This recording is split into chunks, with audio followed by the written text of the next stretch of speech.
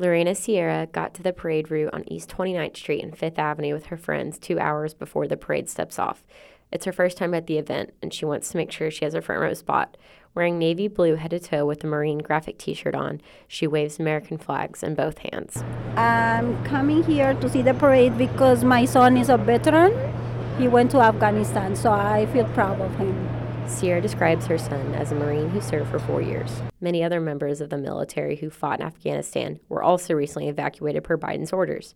Her son couldn't be with her today, but Sierra still came to show her support. A lot. I feel proud of him. He was, I don't know what to say, but I feel proud, and he's my hero. Since this was Sierra's first experience at the parade, this moment of remembrance alongside so many other families of military members filled her with pride. A lot of veterans, a lot of people who can come in here to give them some respect and support, and we don't have to forget that they fight for our freedom.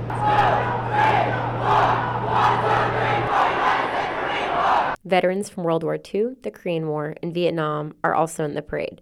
Francine Verzi from Thiels, New York, waits alongside West 28th and 5th Avenue to cheer with her family in remembrance of her father, who served in the Army and worked at the VA for 25 years before retiring.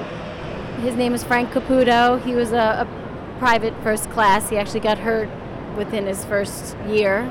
So he's been a disabled American veteran for the past 60-something years. The legacy Verzi's father left continues on through the next generation of their family, now with her 3 sons. Now I'm going to cry. Absolutely. I mean, I always grew up with pride, for my father and for my country, and just, very, very patriotic. Hence my kids are all in scouting, and now our junior ROTC. So we've been going to West Point my whole life. So just really filled with pride. Today's parade was momentous for many reasons, but this year marked the 20th anniversary of 9/11. New Yorkers took to the streets to honor and remember together.